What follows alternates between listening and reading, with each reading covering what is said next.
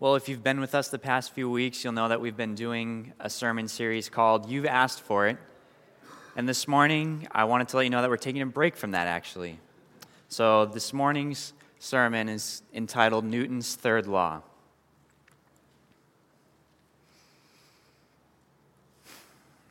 Newton's third law is clear. It states that for every action or force in nature, there is an equal or opposite reaction, equal and opposite action, right?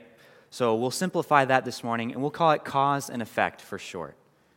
We're familiar with this principle, right?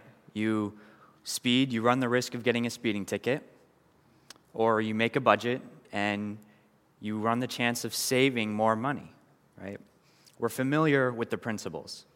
And this morning, we're going to look at one man's choice that led to two devastating outcomes. And along with that, we have four goals for this morning as well. First, we're going to see what he did. Then we'll see what his actions led to. So we'll see the cause and then the effect. And we'll move to the truth of the text for today. And we'll wrap it up with how we today can avoid making the same fatal and costly mistake that our character did. So would you please open in your Bibles with me to 1 Samuel chapter 13. It can be found on page 277 in the Pew Bibles in front of you. 1 Samuel chapter 13, verses 1 through 7. It reads, Saul lived for 1 year, then he became king. When he had reigned for 2 years over Israel, Saul chose 3,000 men of Israel. 2,000 were with Saul in Michmash of the hill country of Bethel, and 1,000 were with Jonathan in Gibeah of Benjamin. The rest of the people he sent home, every man to his tent. Jonathan defeated the garrison of the Philistines that was at Gibeah, and the Philistines heard of it. And Saul blew the trumpet throughout the land, saying, Let the Hebrews hear. And all Israel heard it said that Saul defeated the garrison of the Philistines, and also the Israelites had become a stench to the Philistines. And the people were called out to join Saul at Gilgal. And the Philistines mustered to fight with Israel 30,000 chariots, 30,000 horsemen and troops, like sands on the seashore in the multitude. They came up and encamped in Michmash, east of Bethaven. And when the men of Israel saw that they were in trouble, for the people were hard pressed, the people hid themselves in caves, in holes, in rocks, in tombs, in cisterns. And some Hebrews crossed the fords of the Jordan to the land of Gad and Gilead. Saul was still at Gilgal, and the people who followed him, and all the people followed him, trembled. A very bleak outlook, it seems, for the Israelites today, despite an incredible victory from Jonathan. Now, remember Chris Readings. He did a fantastic job. I know he picked it up in the middle of verse 15, but that was purposeful, right? We are in the middle of a Philistine occupation of the land of the Israelites. They are being oppressed. They have to take their tools, their farm tools, which are the only kinds of weapons that they have at this time, Bronze Age tools, to the Philistines to have them sharpened. So it makes Jonathan's victory over the Philistines a bit more impressive, doesn't it? The fact that they had farming tools against an army with chariots. All right, so chariots would be the pinnacle of combat tools. And Saul and Jonathan were the only two people in all of Israel to have a sword, to have two swords. That's all they had. But to really understand what's going on, we need to understand the geography of the area a bit more. So we have Saul's 2,000 men at Michmash, Jonathan's 1,000 men at Gibeah, Then we have Jonathan's attack, and then the Philistine army moves into Michmash. Saul's 2,000 men move to Gilgal, and Jonathan returns to Gibeah.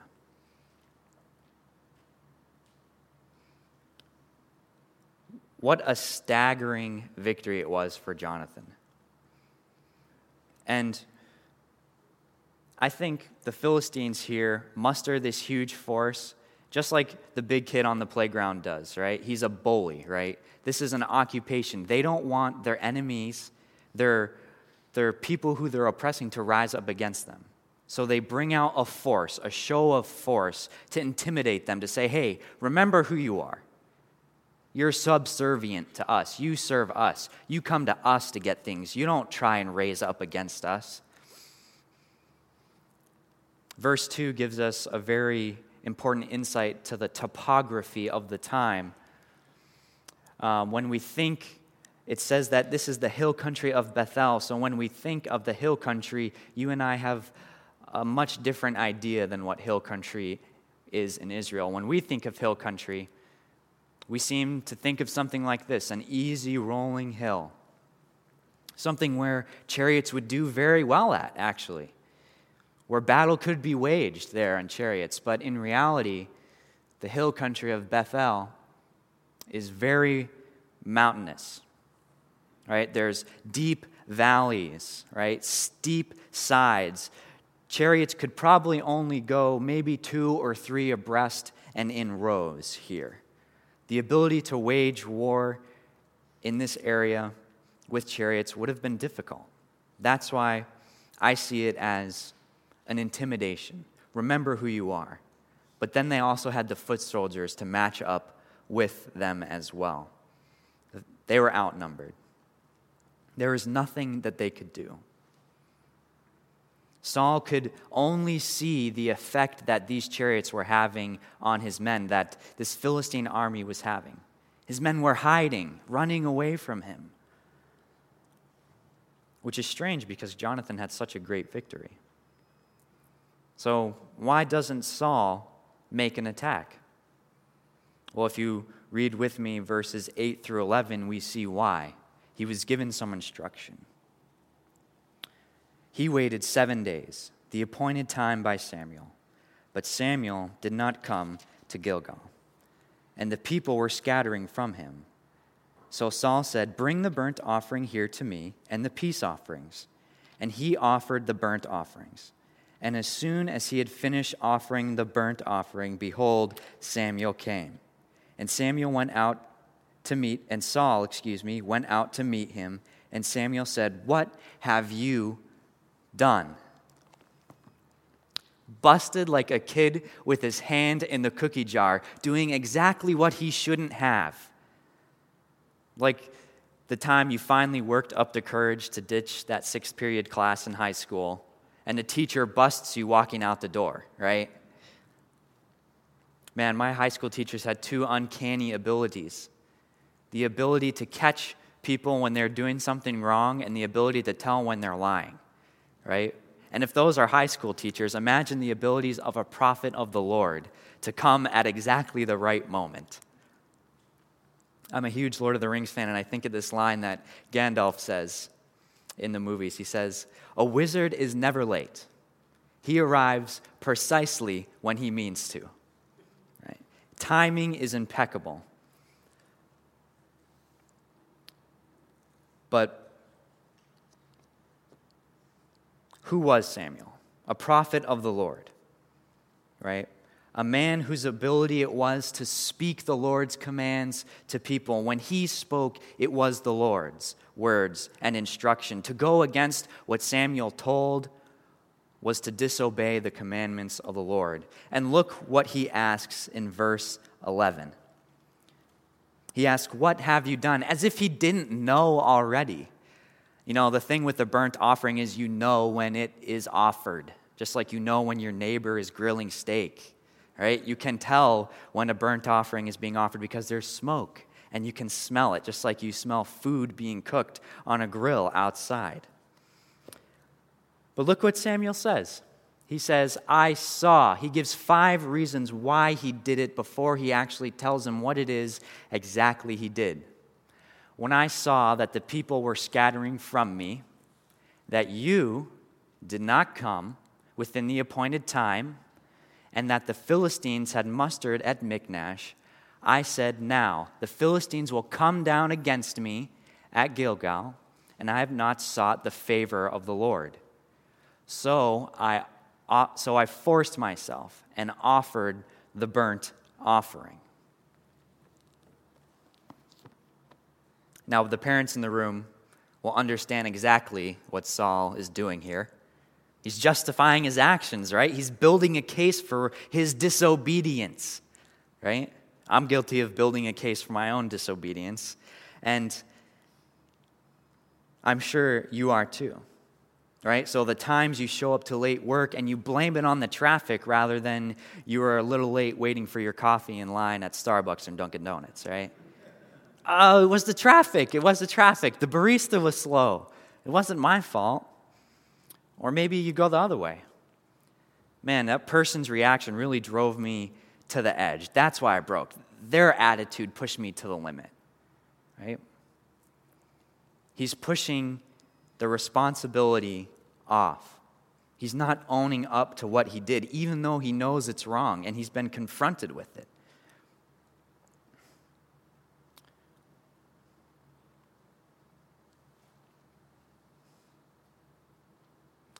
And my friends, this brings us to the first observation of today.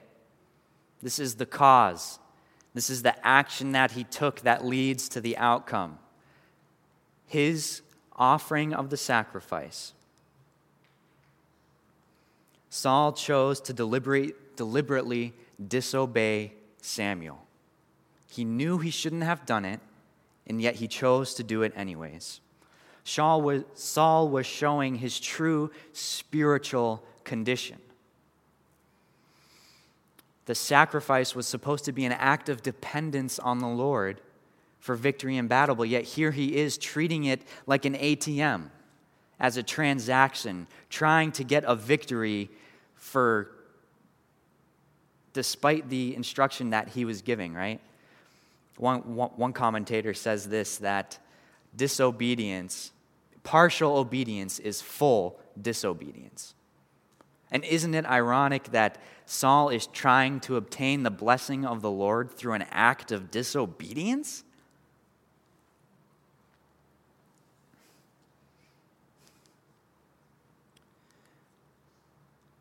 And he's worried about what may happen. He can't tell the future, right? They've waited 7 days so far to attack, right?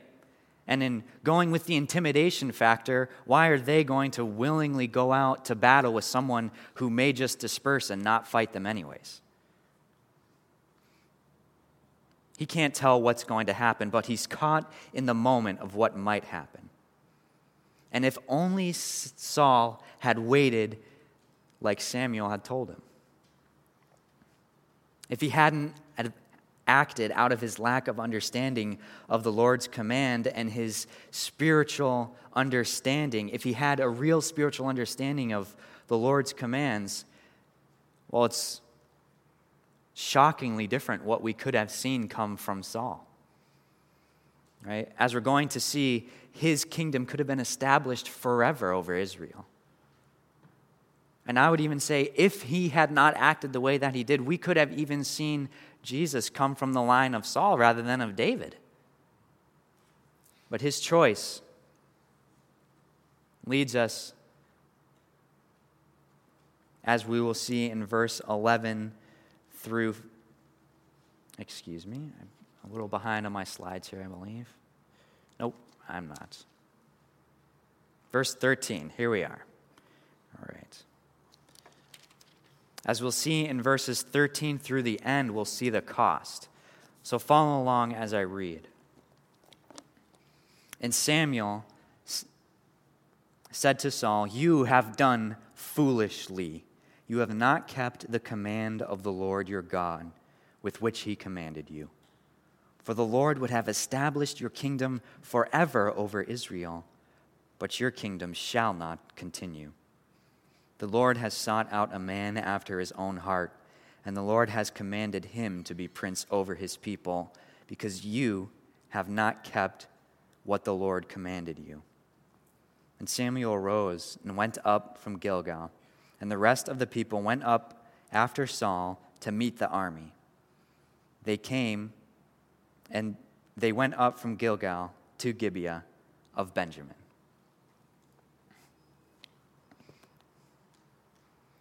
I don't want you to get sidetracked here this morning, all right?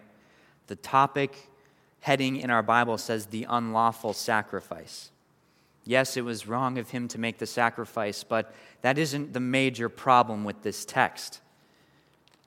I want you to take your pen or pencil and underline the 4 times that it tells us commanded, right?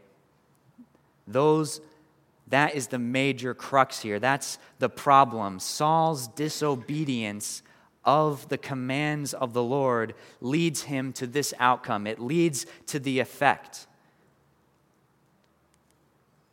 His disobedience loses him the prosperity of his family being royalty in Israel forever.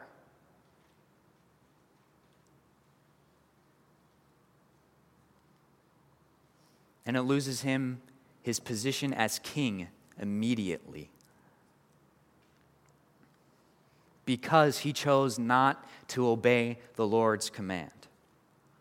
The sacrifice was wrong. He was supposed to wait for Samuel to come to either oversee him making it or make it for him.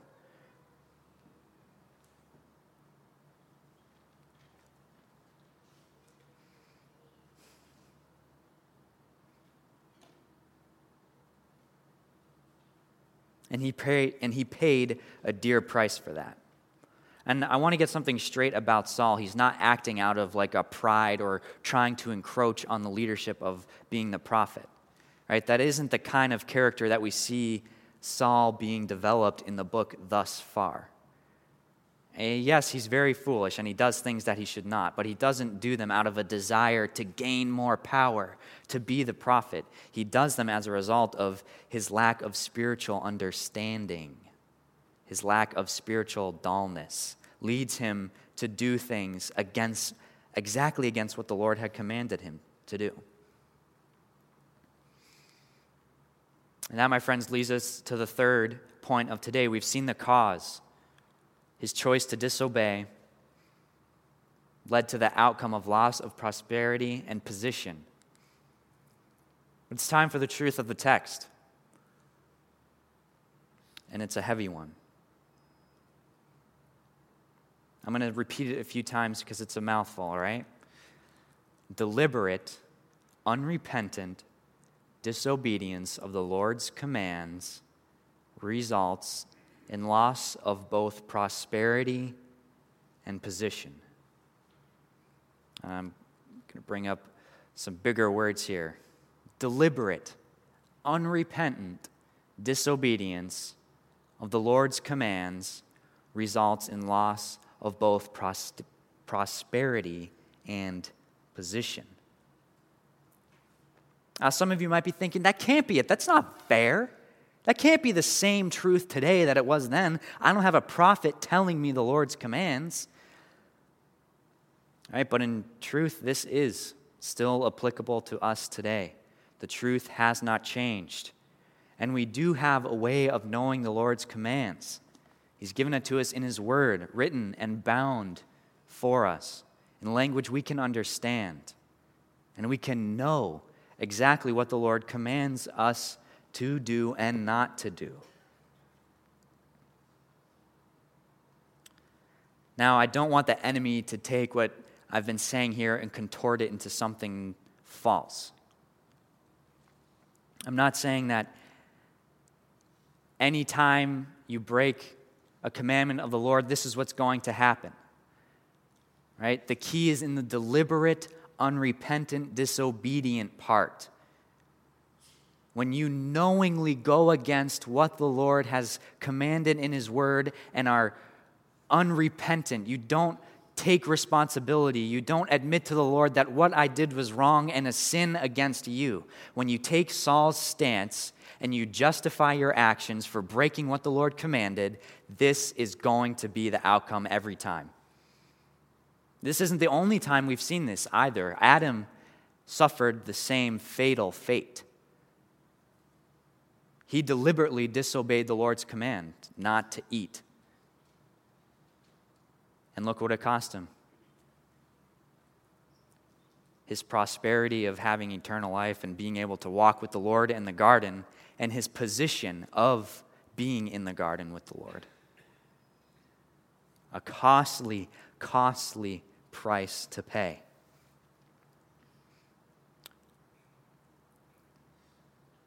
You know, it's like getting a speeding ticket. You're unknowingly doing 55 and a 30. And the officer pulls you over, and he walks up to the window and, I'm sorry.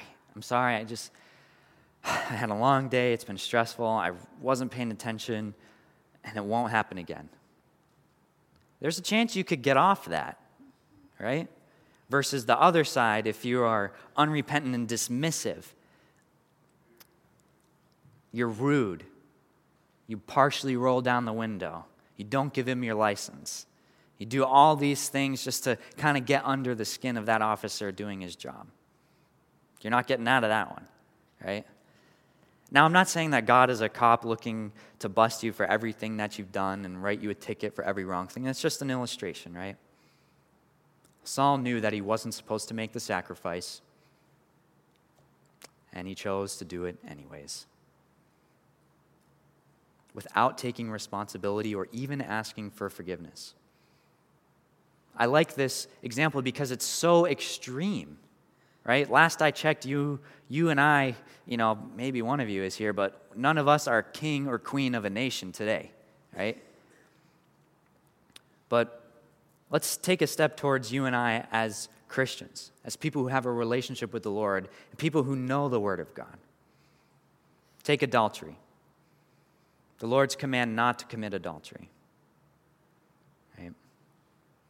If you know this command and willingly go out, look at pornography, or have an affair over your spouse, and don't, I don't even want to get to the don't part yet, where you don't repent and don't take unforgiveness. If you know this and do this, you're going to incur loss of prosperity. You could lose happiness, the happiness of your family, the ability to see your children grow up. Could cost you your position as a spouse. It's a painful truth. If we know and deliberately disobey the Lord's commands, we taste it. Now, the real deal about life and the choices that we make. You and I have all made poor choices. At one time or another, we have disobeyed the Lord's command, and we will. Right? But the key is the deliberate, unrepentant part, my friends. When we make the choice to go out and sin against the Lord and don't come to Him and ask for His forgiveness and repentance and go to Him in repentance, we're stuck suffering through the consequences that that choice brings. Now, this isn't a get-out-of-jail-free card. Repentance and believing in the Lord doesn't mean that you won't suffer any kind of consequences for any bad choices that you make. Don't misunderstand that. Right? You and I will all have to deal with the consequences of the decisions that we make. Maybe you're here today and you've made a decision kind of like Saul, where you knew what the Lord instructed you to do, yet you decided to go the other way. And now you're walking through that consequence. Well, I invite you to take the opposite approach of which Saul did. It's never too late to come to the Lord and admit that, Lord, I knew what you called me to do, and I did the total opposite. Would you please forgive me for that, for the sinning against you? Now, that doesn't mean the consequences are going to go away, but you can receive from the Lord the ability to walk through that consequence. And also, hopefully, you learn not to make the same mistake twice. Saul's a great role model for us to learn from today. So let's put it all out on the table. Everything that we've seen so far today.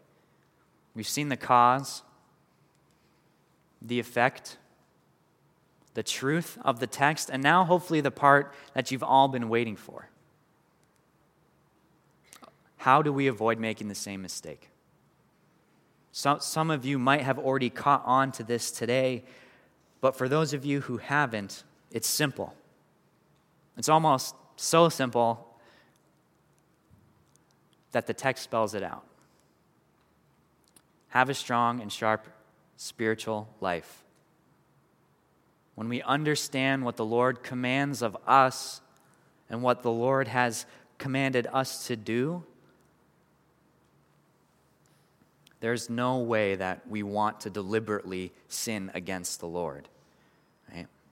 One leads to the other. Spiritual dullness leads to deliberate sin against what the Lord has done. But how? How do I grow in my spiritual life? Well, I've given 4 simple ways. This is not by any means an exhaustive list of how we can grow in our spiritual life. This is just 4 ways. Simple. Read the Word of God.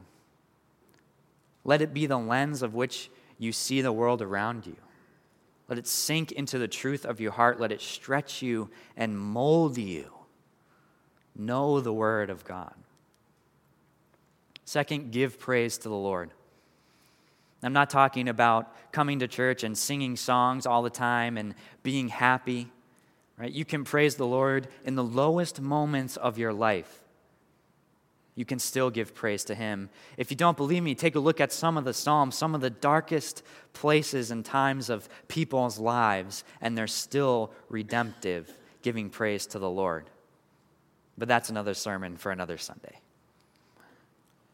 And the third one is be in community. Get in a lunch group, get in a dinner group or a breakfast group or a group text, somewhere where you're living life beside other believers. Like-minded people do and think the same things, right? So other believers are going to have the same kind of convictions that you are going to have. They're going to know the parts of the Bible. They're going to know the commands of the Lord. And when you live alongside those people, you become familiar and you know those things. You know what the Lord commands of you. And the fourth, seek the Lord in prayer. Spend time pouring your soul out to Him.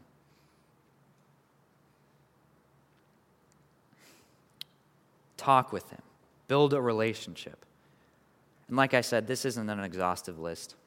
It's just a simple way. 4 simple ways you can start.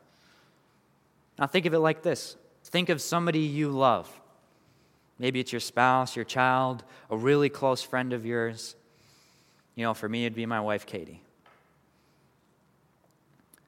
I have worked really hard to build a relationship with her. And I would never willingly do something that would hurt her, against her. I would never go out and do something that she doesn't want me to do and then not repent of it later to her, if that need be. I would never hold back an apology from hurting her, right? But that only comes through building a relationship, right? If you don't know a person, it's almost, we feel like a license to get away with more almost. But when you have a strong relationship with someone and you understand who they are and what they expect of you, you don't want to hurt them. You want to show them love and kindness. And you want to make them proud of you. You want to do what they expect.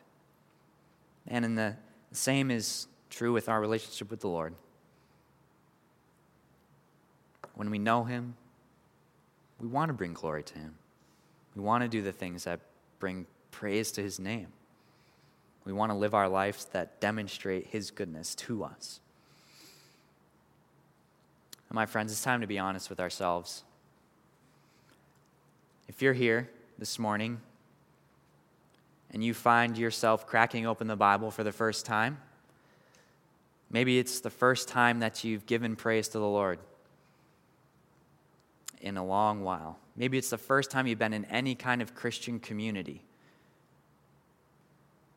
Or maybe it's the first time you've come in prayer. Or maybe it's the very first time that you've ever been in a church. The reality is, my friends, a scary one. You are in danger of making the same fatal mistake that Saul did. And I don't want you to.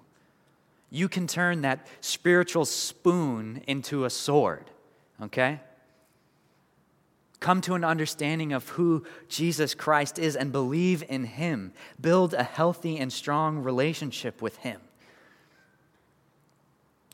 Understand the reality of cause and effect on our lives, on not just in the physical world, but in our spiritual lives as well. And remember the fact that spiritual dullness ultimately leads to the consequence of loss of position and prosperity. The direct disobedience and unrepentant disobedience of the Lord's command leads to. Newton's third law applies to us in every single avenue of our life, in the physical world and in the spiritual world. And I don't want you to be caught not knowing. Would you pray with me? Dear Heavenly Father, we thank you so much for your word. We praise you for who you are and what you've done inside of us, Lord. I pray for each person here today, Lord, that this truth would sink into our hearts, God. That we would seek you, Lord, that we would know your commands, that we would never willingly sin against you. God, and for those people who are walking through painful consequences today, Lord, I pray for a measure of grace and the ability to walk through that consequence, Lord, with the understanding that you are still in control. I just ask, Lord, that we would remember cause and effect, that we'd commit your scriptures and your commands to our hearts, and that we would understand them and not sin against you, Lord.